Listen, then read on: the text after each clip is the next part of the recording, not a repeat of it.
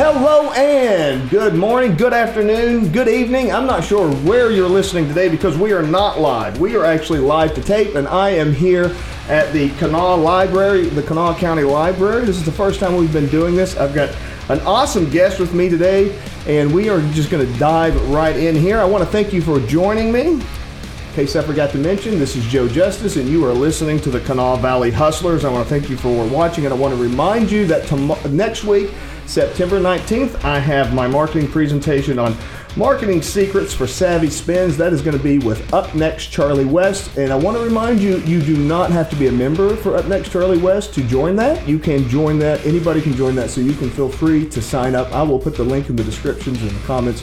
Some way for you to join. It's going to be a great presentation, and I think you're really going to enjoy it. Let me set my timer here before we get started, so we don't go too long. I don't want to take too much of this man's time because I know he's very busy and he's got a lot of stuff going on.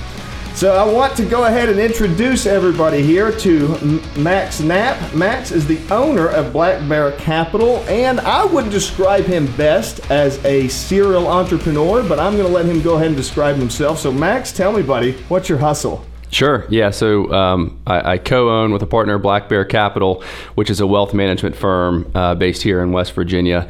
Outside of that, I have interests in private businesses, private investments, own some real estate, own a couple other operating entities here in West Virginia, an HVAC company, a plumbing company, have invested in a few others. And so again, here in West Virginia, I think it's prime opportunity for young, ambitious professionals to really succeed through entrepreneurship. I mean, especially around private businesses, there's a lot of legacy-based companies across our state that really lack succession planning. So startups are not the only way to find your way into entrepreneurship, but also through acquisition. Now, what you just said there was really interesting, because I know when a lot of people, myself included, when I think of entrepreneurship, I think of startups. So I think, and everybody's mind just kind of goes to Silicon Valley and that kind of stuff. But there is a lot of other ways to get into business, to run business, and to be an entrepreneur, right?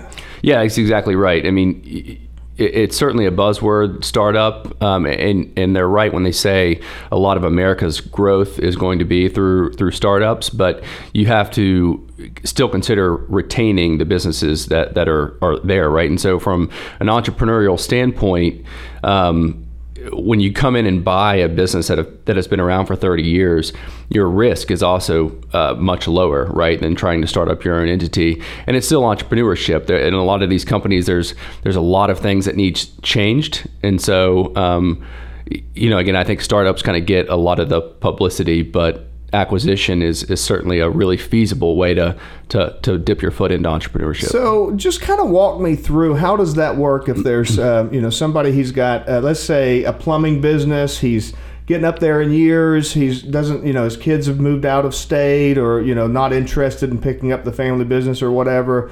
How would you go about acquiring that? What goes into something like that? Yeah, I mean, a lot of times what you find is that the owners of these businesses, oftentimes in their 60s, they don't really know what that next step looks like. And they'll try to get advice from, say, their accountant or their attorney. A lot of times maybe they'll try to hire a business broker to sell their business. A lot of times they don't even know to do that. And so what happens to a plumbing business that has 6-7 employees? Well, a lot of times they just shut the doors. The employees go find work elsewhere. The issue with that is these plumbing companies, these HVAC companies, a lot of the trade companies across our state, is these owners have done very, very well, and these businesses do very, very well.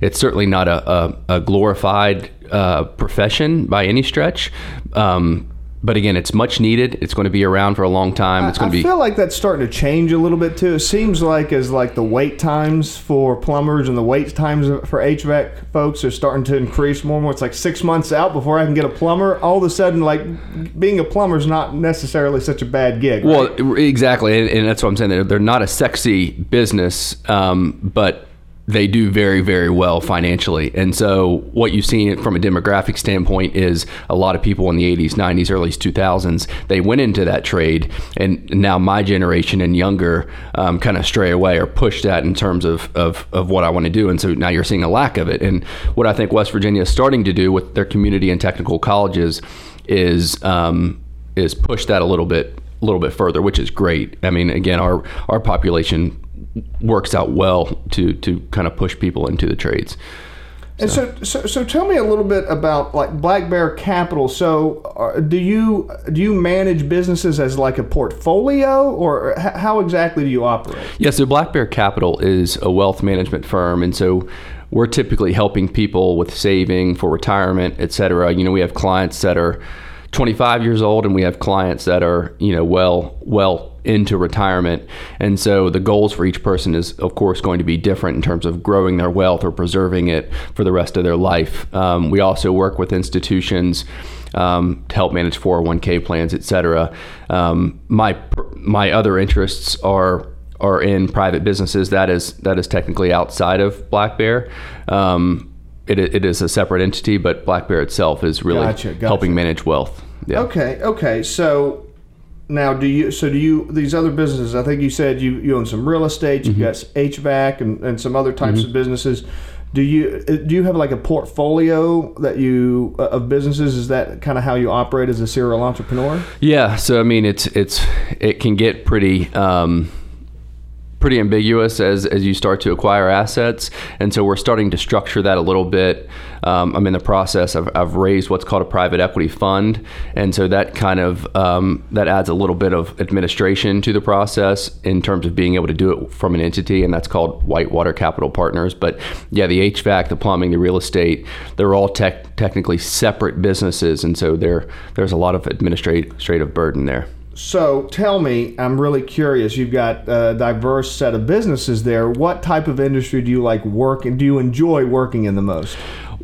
Well, my entire professional career has been in finance, and so I've been accustomed to sitting behind a desk and staring at a computer, and I like to remain active. So like, for instance, with the plumbing business, there's been several days where I've drove up just to help assist them on jobs. And, you know, don't get me wrong, it's not something that I aspire to do 40 hours a week, but when I'm doing it, it's hard work. You feel very satisfied and gratified when you're done with the job, and it really gives you an appreciation for all of those people out there that are doing work that is just it's difficult, it's labor intensive, and it's very important. And so I like to so-called get my hands dirty on occasion just to gain that appreciation. Yeah, my family comes from construction background and stuff, and that is the one thing that's different. You know, for me in the computer world, it's like I don't really have anything to show for it at the end of the day.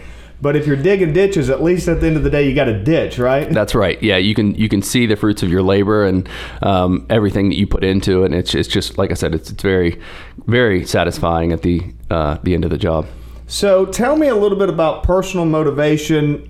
What do you do because running several businesses, that's not the kind of thing. Like, I know that the fantasy idea is you just have a portfolio and you stand, you know, kind of overhead and just scraping all the money, but that's not how it works in real life, right? Tell me a little bit about how do you stay on task? What kind of tools do you use to make sure that you're getting your actual work done, not procrastinating and following through? Yeah, it's never going to be as passive as you think it is, even with real estate, getting just random calls about maintenance issues. Of course, you try to automate as much as you can, and that's utilizing not only softwares and technologies, but other outside vendors and professionals like accountants and bookkeepers and property managers, et cetera. And I think that's important. You know, for me, entrepreneurship and what's so attractive about it, first and foremost, is the freedom. You know, I control my life, I control my workflow. Not that I enjoy every minute of my work life, but again, that's what creates my schedule is what's happening in my life. And you know, I started my career working for some larger institutions, even here in West Virginia, and I said, look, if I'm going to be doing this for another 30 years, I would much rather do it for myself, even if there's going to be some hard work along the way. So I live a life where again, I somewhat get to choose my schedule, and with a lot of these businesses, it's just finding the automation, and you know it very well, all the way from marketing to accounting, being able to find the proper tools and software and people that can help is key. Yeah, it's really key. And those individuals, man, I tell people if you find an employee that can show up on time and that can actually go through and follow through on the job and, tick off those steps, hold on to them with both hands, because that can be hard to find sometimes. Well, that's a whole other issue when you get talking about the labor market. But you're right. It's impossible to incentivize someone outside of yourself to do the job as well as you can, right? And that's I would go as far as to say that you can't. You can't. I agree. A lot of people like to just imagine that everybody's just as passionate about their passion project as they are, and it's like nobody's going to care as much as you. I don't think you'll get much more than 80% out of an employee, and that's okay. Yeah, right. Right. Agreed. That's why they're getting a salary, and that's why they're not the boss. Right. Yeah, exactly. You have to understand that, and that's totally fine. Yeah. So as we wrap up here, I really appreciate the conversation. It's been really great, but I want to know, for people that are just getting started, maybe they're young and maybe not, maybe they're a little bit older, maybe they're looking at, maybe their bosses looking to retire and they want to take over the business. What kind of steps would you recommend for people that maybe want to get into entrepreneurship, start a business, buy a business? What kind of general ideas could you give somebody? Sure. Well, I will start off by saying that you're never going to feel comfortable stepping into it. There's always going to be questions you don't know the answer to. First and foremost, I think the younger you are, having some experience helps. Not that you can't be a 22-year-old entrepreneur, because you absolutely can.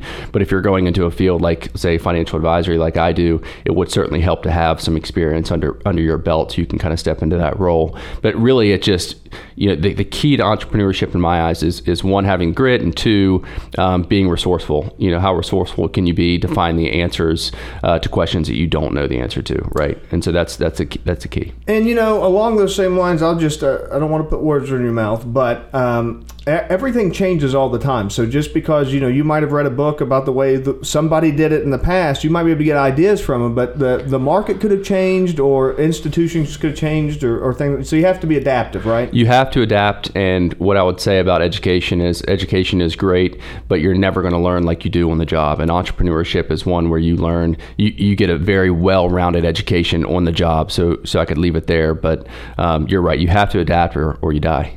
Great. Max, we'll leave it with there. I don't think we could top that. Thank you so much for joining today. Thank you so much for watching. Really appreciate it. I hope you enjoyed this. If you did enjoy this, make sure to like, subscribe, share, do all the things, get us out there, and make sure you drop Max a comment, let him know how much you enjoyed this conversation. Until next time, bye for now.